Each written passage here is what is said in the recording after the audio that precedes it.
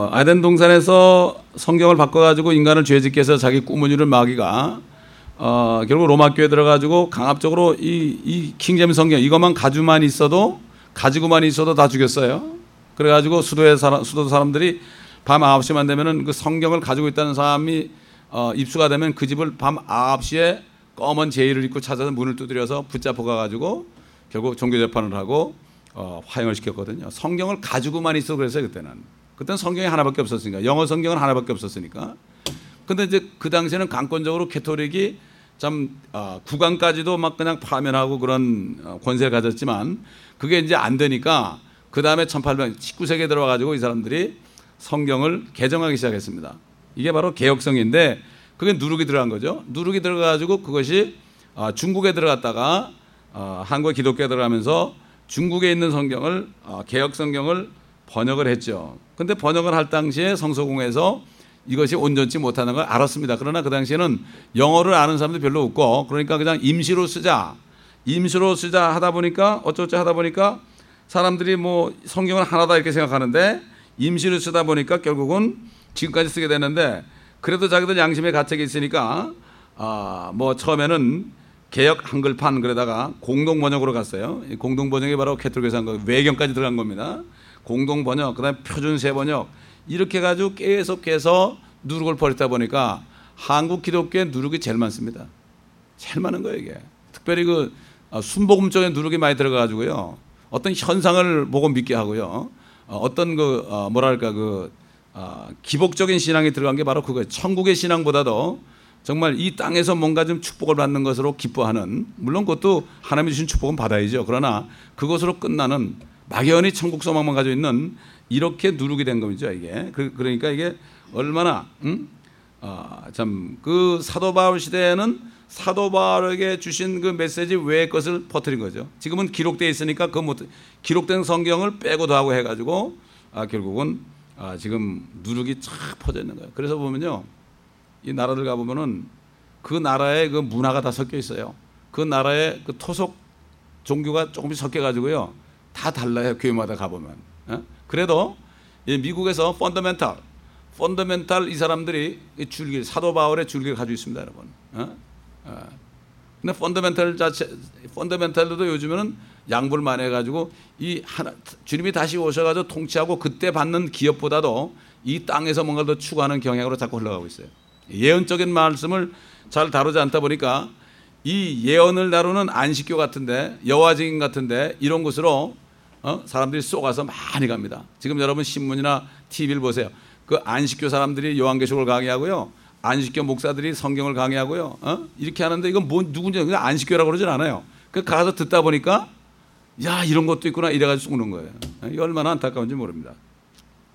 그렇기 때문에 누룩이 들어가지 않으면 좀 딱딱해 보여요. 그러나 이 말씀은 씹어서 계속 되새김질하지 않으면요, 이게 우리에게 생명이 안 됩니다. 절대 생명이 안 돼. 이건 생명의 말씀이기 때문에 그렇습니다. 자, 그래서 온 적은 누룩이 온 반죽을 부풀게 한다. 그래서 10절 보니까 너희를 혼란시키는 자들이 있다. 너희는 혼란시키는 자들이 있다. 쉽게 얘기하면 그런 거죠. 달리기 선수가 추력해서 막 달리고 있어요. 추력해서 막 달리고 있는데 그런데 어떤 사람이 지나가다가 말이죠, 거기다 병을 확 던져버렸어요. 깡통을 던져버렸어요. 소리를 꽉 질러, 너 이리 와봐 이렇게 된 거예요. 그러면 멈칫하는 거예요. 그래서 뛰던 사람이 멈칫하게 만들어요. 그래가지고 뛰는 이 추력을 벗어나게 되는 거예요. 이렇게 만들어요, 사단이. 계속 우는 사자처럼 그렇게 해요. 또 그 다음에 이거는 어떤 사람이 그러죠. 또는 돈 때문에 달리던 길을 못 달려요. 돈 걱정하다가. 또는 친척들이, 또 친구들이 비평해요. 이래서는 안 된다. 뭐 충고를 하고 말이죠. 뭐 조언을 하고 말이죠. 하나님도 모르는 사람들이 그런다고요. 뭐 그렇게 하는 거 아니야. 그리고 뭐 그런 식으로 뭐 목회하는 게 아니야. 이런 식으로 해서 자꾸 사람들의 마음을 이게 아닌가? 나는 왜 다른가? 이렇게 생각해서 트랙을 벗어나게 해요. 또 너무나 가난할 때, 너무나 궁핍할 때, 또 큰 슬픔이 닥칠 때, 이럴 때 멈칫하고 결국은 뛰어든 자리에서 서 있기도 하고 말이죠. 그렇게 하죠. 예. 그래서 11서 12장 13절 보면은 한번 11서 12장 보겠습니다. 13절.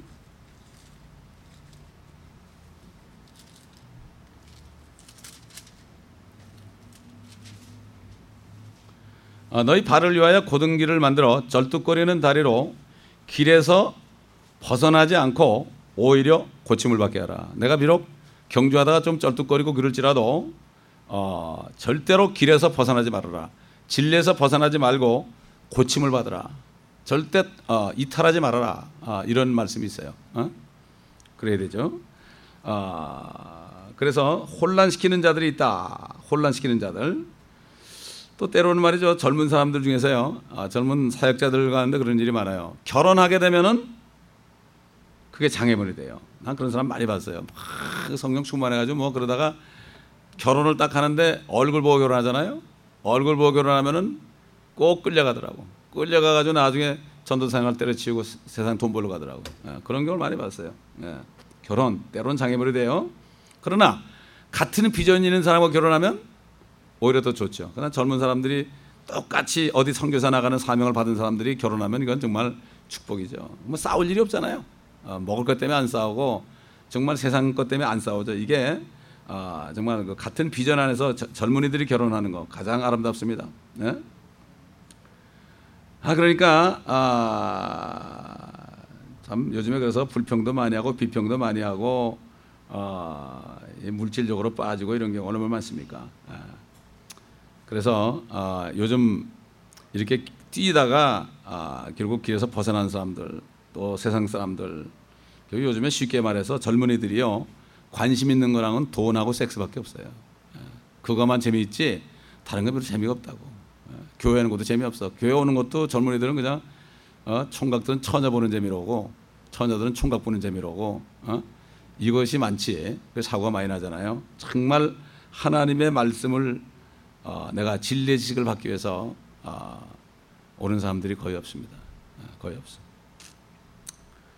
혼란시키는 자들 우리가 굉장히 조심해야 됩니다. 이제 사람을 사용해서 사단이 역사하죠.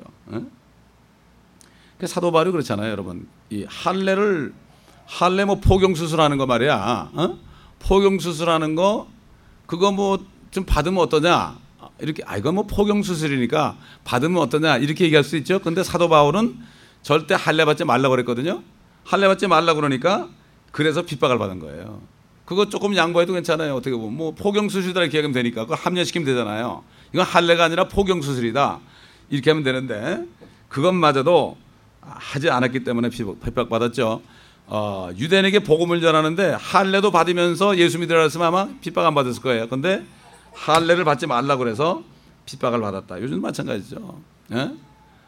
뭐 이거 하지 말라 저거 하지 말라 말이에요. 이렇게 얘기하니까 사람들이 꼭 그렇게 믿을 거 뭐 있느냐. 이제는 자유인데 이제 은혜의 복음으로 은혜 받았는데 된 거 아니냐. 하나님이 사랑 아니냐. 이렇게 얘기하는 소리를 많이 듣는데 그거 조금 양보하다 보면 걷잡을 수 없이 들어가는 겁니다. 이걸 우리가 알아야 돼요. 예를 들어서요. 스웨덴이라는 나라가요. 스웨덴이라는 나라가 전 세계에서 아이들에게 성교육을 가장 잘하는 나라로 평판이 난 나라예요. 그래도 애들에게 성교육을 가르쳐야만 애들이 탈선 안 한다. 그래가지고 그런 미명 아래 그래가지고 그 성교육을 가르쳤어요. 어떻게 보면 그럴듯하죠. 어차피 알 건데 미리 알면 아이들이 탈선해도 임신도 안 할 거고 말이야. 이렇게 할 거 아니냐. 이렇게 해가지고 성교육을 시켰어요. 근데 그게 결과적으로요. 시간이 많이 이제 조그만 누룩이 들어가니까 결과적으로 어떻게 되는가 하면요. 스웨덴이 성병으로 가장 많은 또 포르노 문학 이런 것들이 가장 발전한 나라가 됐어요. 그쪽 스웨덴을 비롯한 핀란드라든가 이런 나라들이 얼마나 문란합니까, 여러분? 얼마나 문란해. 말도 못하죠. 지금 독일 같은 데 가면요. 정부의 공무원들이 주사기를 가지고 다니면서 거기 주사기로 마약 꽂는 사람 있잖아요. 이런 사람들 가가지고 사정을 한대요. 제발 좀 한 번 쓴 거 더 이상 사용하지 말고 일용 버리고 이거 새 거 쓰라고. 이거 보통 얘기 아니죠. 막을 길이 없으니까요. 막을 길이 없으니까 그러니까 그러는 거예요. 그래서 사실 이 리앱센터 같은 데 우리가 도와주잖아요. 경찰이 아주 고마워해요. 경찰로서는 그건 막을 수가 없어요. 우리앱센터를 한다 그러면은 이 사람들이 절대로 뭐라지 고맙다고 그래요. 자기 일을 덜어준다고 말이죠. 예. 그렇기 때문에 그럴듯한 것들이 이 교회도 들어가지고 교회에서도 그러지 말이야죠. 한국 TV에서도 얼마나 그러냐. 젊은이들에게 오히려 더 그래가지고 요즘 보면은 초등학교도 안 간 애들이요 알 거 다 합니다 벌써. 예. 알 거 다 한다고 그들이 안 할 것 같아요? 천만에요. 예. 그러니까 한국이 지금 문란해진 거예요. 지금 이북에서 볼 때 아마 기가 막힐 거라고 지금. 저것들 한 대 그대 터지면은 저거 아마 그럴 거야. 우린 이렇게 고생하는데 너희들 맨날 먹고 놀기만 하냐고 말이지. 그저 TV 보면 맨날 벗고 춤추는 거밖에 없으니까 어떻게 생각할지 모르겠어요. 그런 거 볼 때마다 정말 하나님의 진노가 임하지 않을까 걱정이 됩니다, 여러분. 정말 너무나 아주 차이가 나지 않습니까? 12절 보니까 나는 너희를 혼란케 하는 자들이 심지어 베어져 버리기를 원하노라. 완전히 베어져 버리기를 원한다. 정말 이건 죽기를 원한다 이런 얘기야. 어떻게 보면 베어져 버리기를 원한다. 그 선동자들 없어져야 된다. 그 사도 바울이요, 그 알렉산더 후메네오 같은 사람들은 너무나 방해를 하니까 말씀을 대적하니까 주님 저들이 행한 대로 갚아달라고 기도했어요. 이건 마지막 순간에요. 그들을 위해서 회개 깨달아 기도하다가 증 안 되면 저들이 정말 행한 대로 갚아달라. 이건 무성 기도입니다. 그거는 뭔가 죽여달라는 얘기예요. 이게. 사도 바울 입에서도 그런 게 다. 뭐 때문에 하나님의 말씀을 대적할 때, 그럴 때 그런 얘기를 했습니다. 자, 그래서 몇 절 본가 하면요, 13절 보겠습니다. 형제들아 너희가 자유회로 부름을 받았으니 그 자유를 육신을 위한 계기로 삼지 말고 사랑으로 서로 섬기라. 온 율법이 한마디 말 즉 이 말로 이루어졌으니 네 이웃을 내 자신같이 사랑하는 것이라. 예, 지난번에 얘기했죠. 우리는 감옥에 영원히 참 지옥 같은 감옥에 갇혀 있다가 주님이 문을 열어주잖아요. 죄값을 다 치르고 문을 열어서 자유자가 됐어요. 그럼 자유자가 됐으면은 또 나와가지고 또 죄를 지라는 얘기입니까? 여러분 사람을 죽인 사람이 사면받고 나왔어요. 풀어준다는 얘기는 또 사람 죽이라는 얘기입니까? 아니죠. 이제는 좀 사랑하고 살아라. 이제는 좀 선하게 살아라. 이렇게 그래서 그 자유자라는 뜻이 뭔가 하면 이제는 선을 행할 수 있는 자유자다. 옛날은 악을 행하던 사람들인데 죄를 짓던 사람인데 이 자유라는 거는 선을 행하는 건데요. 이 방종이 뭐죠? 방종이라는 건 뭡니까? 태도를 벗어나는 거죠. 그러니까 감옥에 있는 사람이 나와도 다시 법에 적용되잖아요. 절대 뭘 하면 안 되죠. 사랑만 해야 되죠. 사랑만. 죄를 짓지 않는다는 건 사랑하는 얘기죠. 이웃을 사랑하면 죄를 질 수 없잖아요. 마찬가지죠. 우리 그리스도인이 정말 모든 죄를 용서받고 구원받고 자유자가 됐으면 이제는 하나님의 말씀의 법 안에서 행해야 되지 그걸 벗어나면 방종이 되는 거예요. 사람들이 오해를 해요. 은혜 받고 이제 구원받았으니까 자유자다 그러니까 마음대로 죄 짓고 말이죠. 마음대로 죄 짓고 또 회개하면 된다고 그러고 그러니까 세상 사람들이 비웃는 걸 볼 수가 있죠. 이게 방종이지 자유가 아니에요. 이게 라오디게아 교회가요. 결국 라오디게아 교회의 그 특성 중에 하나가 방종이 있습니다. 방종. 이 무관심도 방종이에요. 사랑하지 않는 게 방종입니다, 여러분. 그러니까는 여기 보니까 우리는 자유자가 됐는데 이제는 육신을 위한 계기로 삼지 말고 육신의 정욕으로 살지 말고 사랑으로 서로 섬기라. 사랑. 그래서 율법이 네 이웃을 네 자신같이 사랑하라. 여기에 다 들었다는 얘기죠. 사람과 사람과의 계명은 모든 율법이 그렇게 많아 수만 가지 있어도 한마디로 하면은 서로 사랑하는 겁니다. 사랑하는 거. 쉽게 얘기해서 그런 거죠. 서로 사랑하면은 부모를 공경하지 않을 수 없죠. 부모를 사랑하는데 어떻게 공경 안 합니까? 사랑 안 하니까 공경 안 하는 거죠. 그다음에 사랑하는데 어떻게 살인하겠어요? 어떻게 도둑질하겠어요? 어떻게 사랑하는데 간음하겠어요? 사랑하는데 어떻게 이웃을 해서 거짓 증거했어요? 사랑하는데 어떻게 남의 것을 탐하겠어요? 그렇잖아요. 그러니까 결국 10계명이 사랑과의 계명 6계명 6가지 계명은 사랑하라는 거예요. 사랑하라는 거. 그러니까는 자유자들은 이제는 사랑할 수 있는 그러한 능력을 가진 사람이 된 거예요. 성령이 바로 성령의 열매가 제일 먼저 사랑 아닙니까? 성령을 받은 사람은 하나님의 사랑이기 때문에 이제는 사랑할 수 있는 자유를 누리는 겁니다. 이게 그리스도인이에요. 근데 이걸 오해해가지고 하나님은 사랑이다 해가지고 막 죄를 지면서도 나는 은혜로 구원받았으니까 됐다. 이게 방종이지 절대 이거는 자유가 아닙니다. 그래서 사도 바울은 여기에서 육신을 위한 계기로 삼지 말라. 야고보서 2장을 보게 되면 또 이런 말씀이 나와요. 야고보서 보면 그런 말씀이 많이 있죠. 행하면 믿음은 죽은 믿음이다, 이런 말씀이 있죠. 야고보서 2장 8절을 보게 되면 여기에 관련된 말씀이 있는데, 너희가 정녕 성경대로 네 이웃을 네 자신과 같이 사랑하라는 왕의 법을 지키면 잘하는 것이라. 이것이 바로 우리 왕이신 예수 그리스도의 법이에요. 그러니까 주님이 통치하시는 새하늘과 새 땅에 되면 사랑밖에 없어요. 믿음도 없어요. 이제는 이루어졌기 때문에. 소망도 없어요. 이미 소망이 오셨기 때문에. 그때는 사랑밖에 없어요. 믿음, 소망, 사랑은 항상 있죠. 그러나 그중에 가장 큰 것은 사랑이라는 것은 뭔가 하면 주님이 오시게 되면 더 이상 믿음도 필요 없죠. 바라는 것들이 실상이 됐으니까. 그 다음에 소망도 없죠. 바라는 것들이 오셨으니까. 이제는 남은 게 사랑밖에 없어요. 그 나라가 얼마나 좋겠어요. 정말 조금도 욕심이 없고 조금도 미움이 없고 헐뜨는 것 없고 이런 얼마나 좋겠어요. 그러니까 지금 세상은 지옥이에요. 이게 지옥. 그거를 내가 상상하고 그 사랑이 내 안에 이루어진 사람은요, 지금 세상이 지옥이에요. 그러니까 D.L. 무디가 거듭나고 나니까 이 미국이 생지옥으로 깨닫게 됐다. 여러분 대학교 여기서 가면 말이죠, 애들이 생지옥을 경험합니다. 미국 대학교에서 생지옥을 경험하는 거예요, 여러분. 생지옥을 경험하는 거예요. 여러분 왜 연예인들이 자살하는 줄 압니까? 그게 생지옥이거든. 보니까 생지옥이거든. 인기가 올라갈수록 생지옥이거든. 그러니까 죽는 거야. 못 견디고 죽는 거예요. 막 사람들이 이상한 얘기 쓰고 막 악성 댓글 놓고 그러니까 이게 지옥 아닙니까? 가장 큰 지옥이 뭐죠? 막 나를 헐뜨는 사람이 있는 거. 이게 가장 큰 지옥이에요. 이게 지옥은 가서 매일 싸우는 거예요. 매일 싸우는 거예요. 거기서. 그 얼마나 대조적입니까? 한쪽은 사랑이요, 한쪽은 미움요. 참 이러니 우리가 이 세상에서 어떻게 살아야 되겠습니까? 무엇을 바라야 되겠습니까? 그렇지 않습니까? 그래서 우리는 이미 죄와 사망의 법에서 해방돼서 어디로 갔습니까? 생명의 성령의 법으로 들어갔다. 생명의 성령의 법으로 들어갔다. 이걸 우리가 알아요. 생명의 성령의 법은 바로 사랑이라는 나라 안으로 들어갔다는 얘기예요. 그러니까 이게 성령이 없으면 못해요.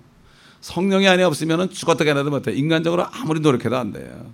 이건 안 됩니다. 힘으로 누구나 안 돼요. 하나님의 영으로만 됩니다. 그러니까 그 사람 보면은 정말 성령을 받았나 안 받았나 보려면 그 사람의 삶을 보면 돼요. 오래 참느냐, 모든 것을 믿느냐, 온유하냐, 정말 이 성령의 9가지 열매, 대조적이야. 성령이 있는 사람은 9가지 열매를 맺고요, 없는 사람은 열매를 맺지 못하죠. 갈라디아서 우리가 5장 앞으로 나오겠지만 말이죠, 성령이 있는 사람은 사랑과 기쁨과 화평과 오래 참음과 친절과 선함과 믿음이 나와요. 열매가 당연히 나오고, 없는 사람은 아무리 노력해도 안 되고 우상숭배와 간음과 음행과 더러운 것과 응욕과 우상숭배와 마술과 원수매증과 다툼과 질투와 분노와 투쟁과 분열과 이단들과 시기와 살인과 술취함과 흥청거림과 이런 것들이다. 이건 이 중에 한두 가지씩 꼭 나오는 거예요. 이건 아무리 노력해도 안 돼요. 인간의 힘으로 안 되니까. 인간의 육신은 죄덩어리니까. 성령을 받아야죠. 성령을 받으려면 내가 주님을 고백하고 주님을 영접할 때 되는 거 아닙니까? 그렇기 때문에 우리는 절대로 이 자유를 남용해서는 안 됩니다. 절대로 이 자유를 남용해서는 안 된다는 거죠. 그래서 사도 바울이 고린도서 11장 보면은 30절 보면은 어떤 사람들은 너희 가운데 약하기도 하고 병들기도 하고 심지어는 상당수가 잠들었다, 죽었다, 이런 얘기를 했어요. 육신을 죽이는 거죠. 우리 로마서 8장 13절 보겠습니다. 로마서 8장 13절. 그러니까 그리스도인도 죽습니다. 육신으로 자꾸 죄를 지면 죽어요. 육신은 죽지만은 영혼은 살리는 거죠. 8장 13절 보게 되면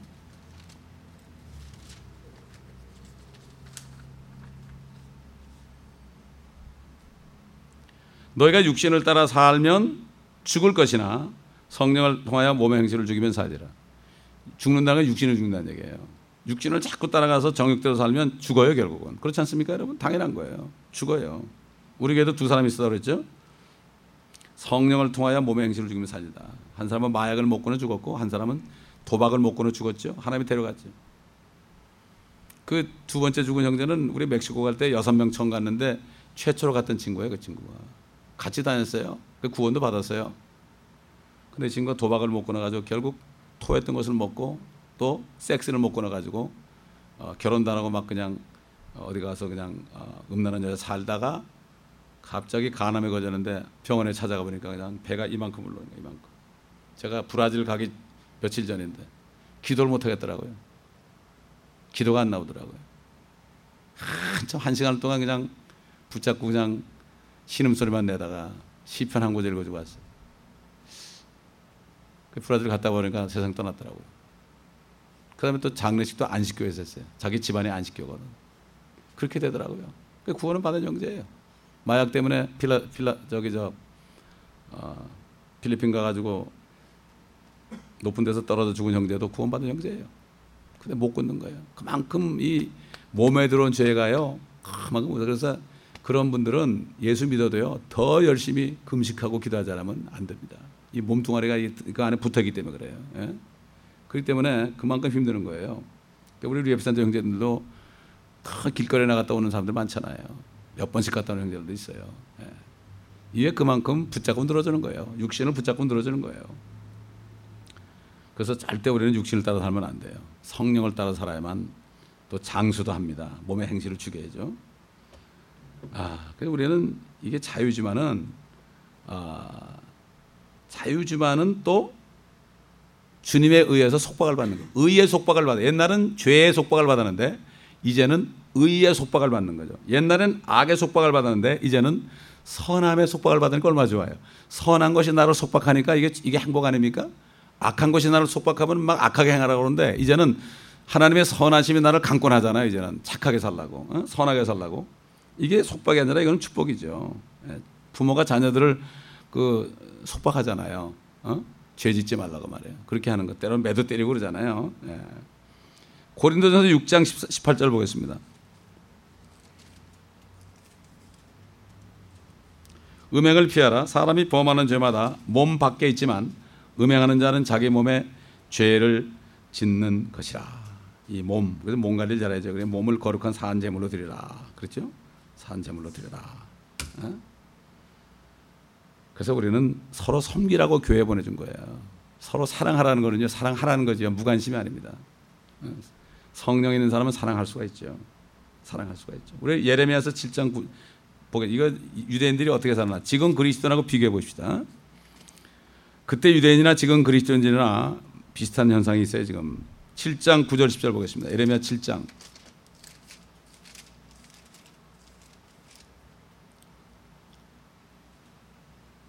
8절부터 보겠습니다.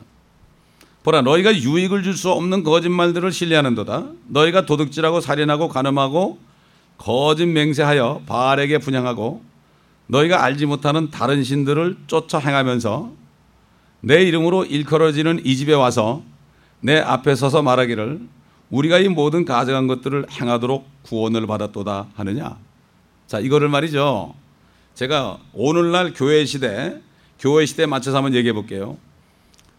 너희가 도둑질하고 살인하며 간음하고 거짓 맹세하여 돈을 따라가고 너희가 알지 못하는 우상 숭배를 행하면서 내 이름으로 일컬어지는 교회에 와서 내 앞에서 말하기를 우리가 이 모든 가증한 것들을 행하도록 예수 이름을 믿음으로 구원을 받았다 하느냐? 비슷하죠. 그때나 지금이나 똑같습니다. 지금. 이런 것을 행하는, 그러니까 뭐예요? 은혜를 받았으니까 이제는 막 살아도 된다. 이 영주주의가. 막 살아도 된다. 구원은 받았으니까, 비전을 받았으니까. 이게 보통 웃기는 일이 아니에요. 그런 사람들 되게 보면 못 받은 사람들이에요. 진짜 구원을 받고 성령이 있으면 그렇게 안 되죠. 안 되죠. 그러니까 뭐 그때나 지금이나 똑같은 사람이고 동일한 하나님이고 다만 그때는 아버지 하나님이 나타났고 지금은 성령 하나님이 나타나신 것밖에 없어. 예수님이 이 땅에 계실 때는 아들 하나님이 직접 똑같습니다. 그때 보면. 그렇기 때문에 이것을 볼 때 이 예전에 기록된 구약은 우리에게 오늘날 우리에게 그 교훈으로 주셨다는 말씀이 딱 맞는 말씀 아니겠습니까? 딱 맞는 말씀이죠. 그러니까는 그 14절에 온 율법이 한마디 이 말로 이루어졌으니 네 이웃을 네 자신같이 사랑하는 것이다. 한마디요. 사랑할 수 있는 사람은 먼저 율법을 다 지킨 거예요 이미. 다 지킨 거죠. 그래서 주님이 죽으시고 부활하셔서 우리에게 사랑할 수 있는 성령을 주셨기 때문에 우리가 사랑할 수 있고, 원수까지도 우리가 끝까지 참음으로 오래 참아서, 주님이 죄인들을 오래 참아서 지금까지 기다리는 것처럼 구원받은 사람은 자기를 핍박하는 사람들까지도 오래 참으면서 기도할 수가 있습니다. 그래서 저는 옛날 어떤 미국 목사님의 그 얘기를 들었는데 참 지금도 안 잊어버려져. 어느 미국 목사님 밤에 길을 가는데 교회 안이 말이죠, 칼로 찔렀어요. 돈 내라고 말이야. 칼로 찌르고 지갑을 뺏었어요. 근데 그 목사님이 쓰러졌다. 그래가지고 막 불렀어요, 그 형제를. 도망가는 형제를 피를 철철 하면서 흘러가지고 막 불러, 형제 빨리 와봐 그랬다고. 그러니까 오니까 왜 그러냐 그러니까 여기 또 있어 가지고 가, 그러고 줬다는 거예요. 난 그게 말이, 그런 경지까지, 진짜 그런 경지까지 있는 사람은 정말 그리스도인이야. 어? 어? 여러분 그 말이 이해가 안 가죠? 실제 있던 일입니다 이게. 저기 데이빗 윌컨슨 목사님이라고요, 뉴욕에 있습니다. 그분은 길거리에 나가가지고 창녀들 전도했어요. 창녀들. 어? 어? 그분이 쓴 제목의 책이 있는데요, 하루에 한 여자, 그런 제목이야. 그러니까 하루에 한 여자, 그러니까 음란한 놈들이 보게 되면 하루에 한 여자고 잤나 이렇게 보죠. 참. 그러니까 사람들이 그래가지고 있게 하는 거야. 하루에 한 여자를 보냈단 말이야, 창녀들을. 그래가지고 구원하잖아요. 그럼 구원하면 그 사람들 거처를 줘야 될 거 아니야. 그럼 기도해가지고 헌금 들어오면은 아파트를 하나 사는 거야. 또 그래가지고 지금 뉴욕의 어느 지역에 가면 큰 아파트 단지가 갱들, 창녀들, 출신들 사람들이 다 살고 있어요. 지금도 데이빗 윌컨슨 목사님. 그분이 옛날에 갱 두 명이 있어요. 무슨 벨라크루스인가? 아주 그냥 그 엄청난 갱 두목이 있어요. 갱 두목이요, 그냥 전담은 목사님 칼로 찌르려고 그랬어요. 한 해 막아줬죠. 근데 한 번은 모슬렘들을 많아놓고 목사님이 설교하는데요, 이 갱 두목이 왔었어요. 그러다가 이 목사님이 모슬렘들에 향한 그 사랑, 그들이 그렇게 핍박하는데도 사랑하는 걸 보고요, 그날 눈물을 뚝뚝 흘리고 회개했어요. 그날 눈물을, 그분 안에 나타나는 사랑을 보고요, 거기서 회개를 했다고요. 말 잘한다고 믿는 게 아니에요. 그리스도인의 사랑을 보고 사람들이 믿는 거죠. 내가 피해를 당하고 욕을 당할 때, 사랑에 나올 때 그분들이 회개하는 거죠. 야, 이렇게 구원받으라고 막 나는 개똥처럼 살면서 그냥 그래봤자 안 되는 거라 이거예요. 사랑밖에 없어요. 우리가 무엇 때문에 씨름해야 됩니까? 그 사랑에 나타날수록 내가 온전한 회개를 하고 성령 충만 받아야 되는 거예요. 그러니까 사랑이 언제 나타나요? 내가 고통을 받을 때, 내가 멸시를 받을 때, 반대하는 사람이 나를 핍박할 때, 그때 사랑이 나오죠. 나한테 잘하는 사람한테 사랑하는 건 누구나 다 하는 거죠. 너희를 사랑하는 사람만 사랑하면 그게 사랑이 아니라 그랬죠. 그거는 보통 사람도 다 하고 개돼지도 다 합니다. 먹을 것 같아지면 다 사랑해요. 꼬리 흔들고. 그렇기 때문에 정말 성경 왜 공부합니까? 성경 전체가 하나님의 사랑이거든요. 하나님이 나만 사랑하는 게 아니라 그 사랑이 내 안에 있었다는 얘기죠. 이게 전체예요. 이게 참 갈라디아서가요, 이게 로마서와 같이 쌍벽이에요. 로마서는 이방인에 대한 복음이고, 갈라디아서는 유대인이었다가 그리스도에 대한 사람들에 대한 그 율법을 지킨다는 사람들, 그런 사람들에 대한 거예요. 쓰레기통에 아무리 닦아봐야 뭐합니까? 쓰레기를 다 없애야죠. 율법을 지킨다고 내가 그게 능력이 생기나요? 전혀 안 되죠. 사랑할 때, 사랑이 나 안에 있을 때, 그럴 때 되는 거죠. 사랑이 없으면 아무것도 아니라고 그러잖아요.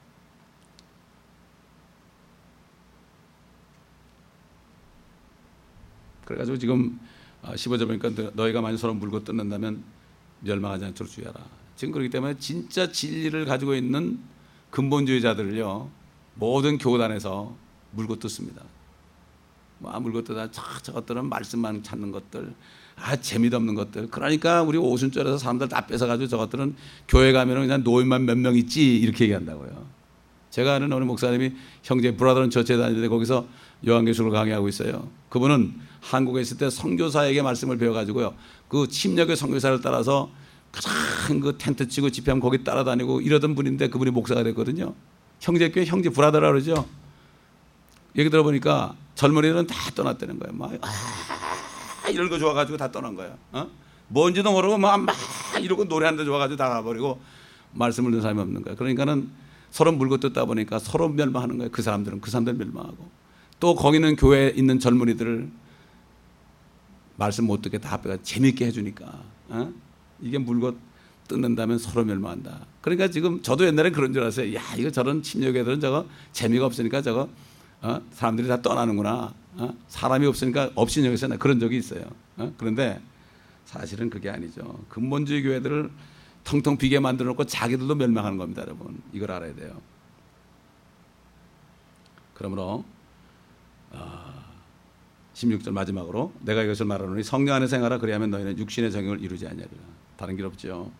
말씀 안에서 성령 안에서 내가 거하도록 노력을 해야 되겠죠. 그래야만 육신의 일을 정욕을 이루지 않냐. 이건 싸움입니다. 내 육신과 내 안에 있는 성령과 싸움이에요. 쉽게 얘기해서 이렇게 되는 거죠. 육신은 성령님이 제일 좋아하는 것을 제일 미워하고, 성령님은 육신이 제일 좋아하는 것을 제일 미워하고, 완전히 원수지가 아니라 우리 원수가 사는 거 서로가. 영적 전쟁은 나하고 싸움이에요. 다른 싸움. 나하고 싸워서 이긴 사람은요 세상을 이기죠. 그래서 믿음은 바로 뭐예요? 세상을 이긴다 그랬어요. 내 몸뚱어리와 싸워서 이긴 사람은, 이 정욕을 제어할 수 있는 사람은 세상을 이길 수가 있습니다, 여러분. 왜? 세상신은 정욕을 통해 유혹하거든요. 그때 목사님들 신학교 졸업할 때 그러잖아요. 돈, 여자, 명예 조심하라고 그러잖아요. 근데 돈, 여자는 막 신경 쓰고 잘 쓰는데 나중에 명예대가 넘어가요. 명예대. 어떤 사람은 돈까지 됐는데 여자에 넘어가고, 어떤 사람은 돈에 확 넘어가고. 셋 중에 하나입니다. 그거를 지킨다는 게 뼈를 깎는 고통입니다. 정말 뼈를 깎는 고통이에요, 이게.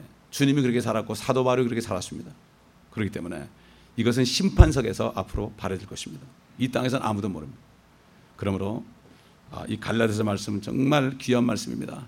이 말씀 우리가 잊지 않고 성령 안에서 행함으로 진정한 의 안에서 우리가 자유를 누려야 될 것입니다. 기도하겠습니다. 아버지 하나님 감사합니다. 오늘도 말씀을 통해 다시 한번 우리를 깨우치심을 감사합니다.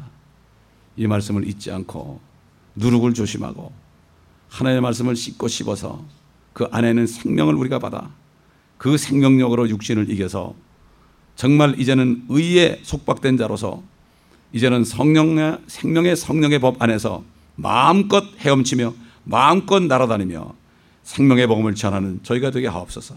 우리 주 예수 그리스도의 이름으로 기도합니다. 아멘.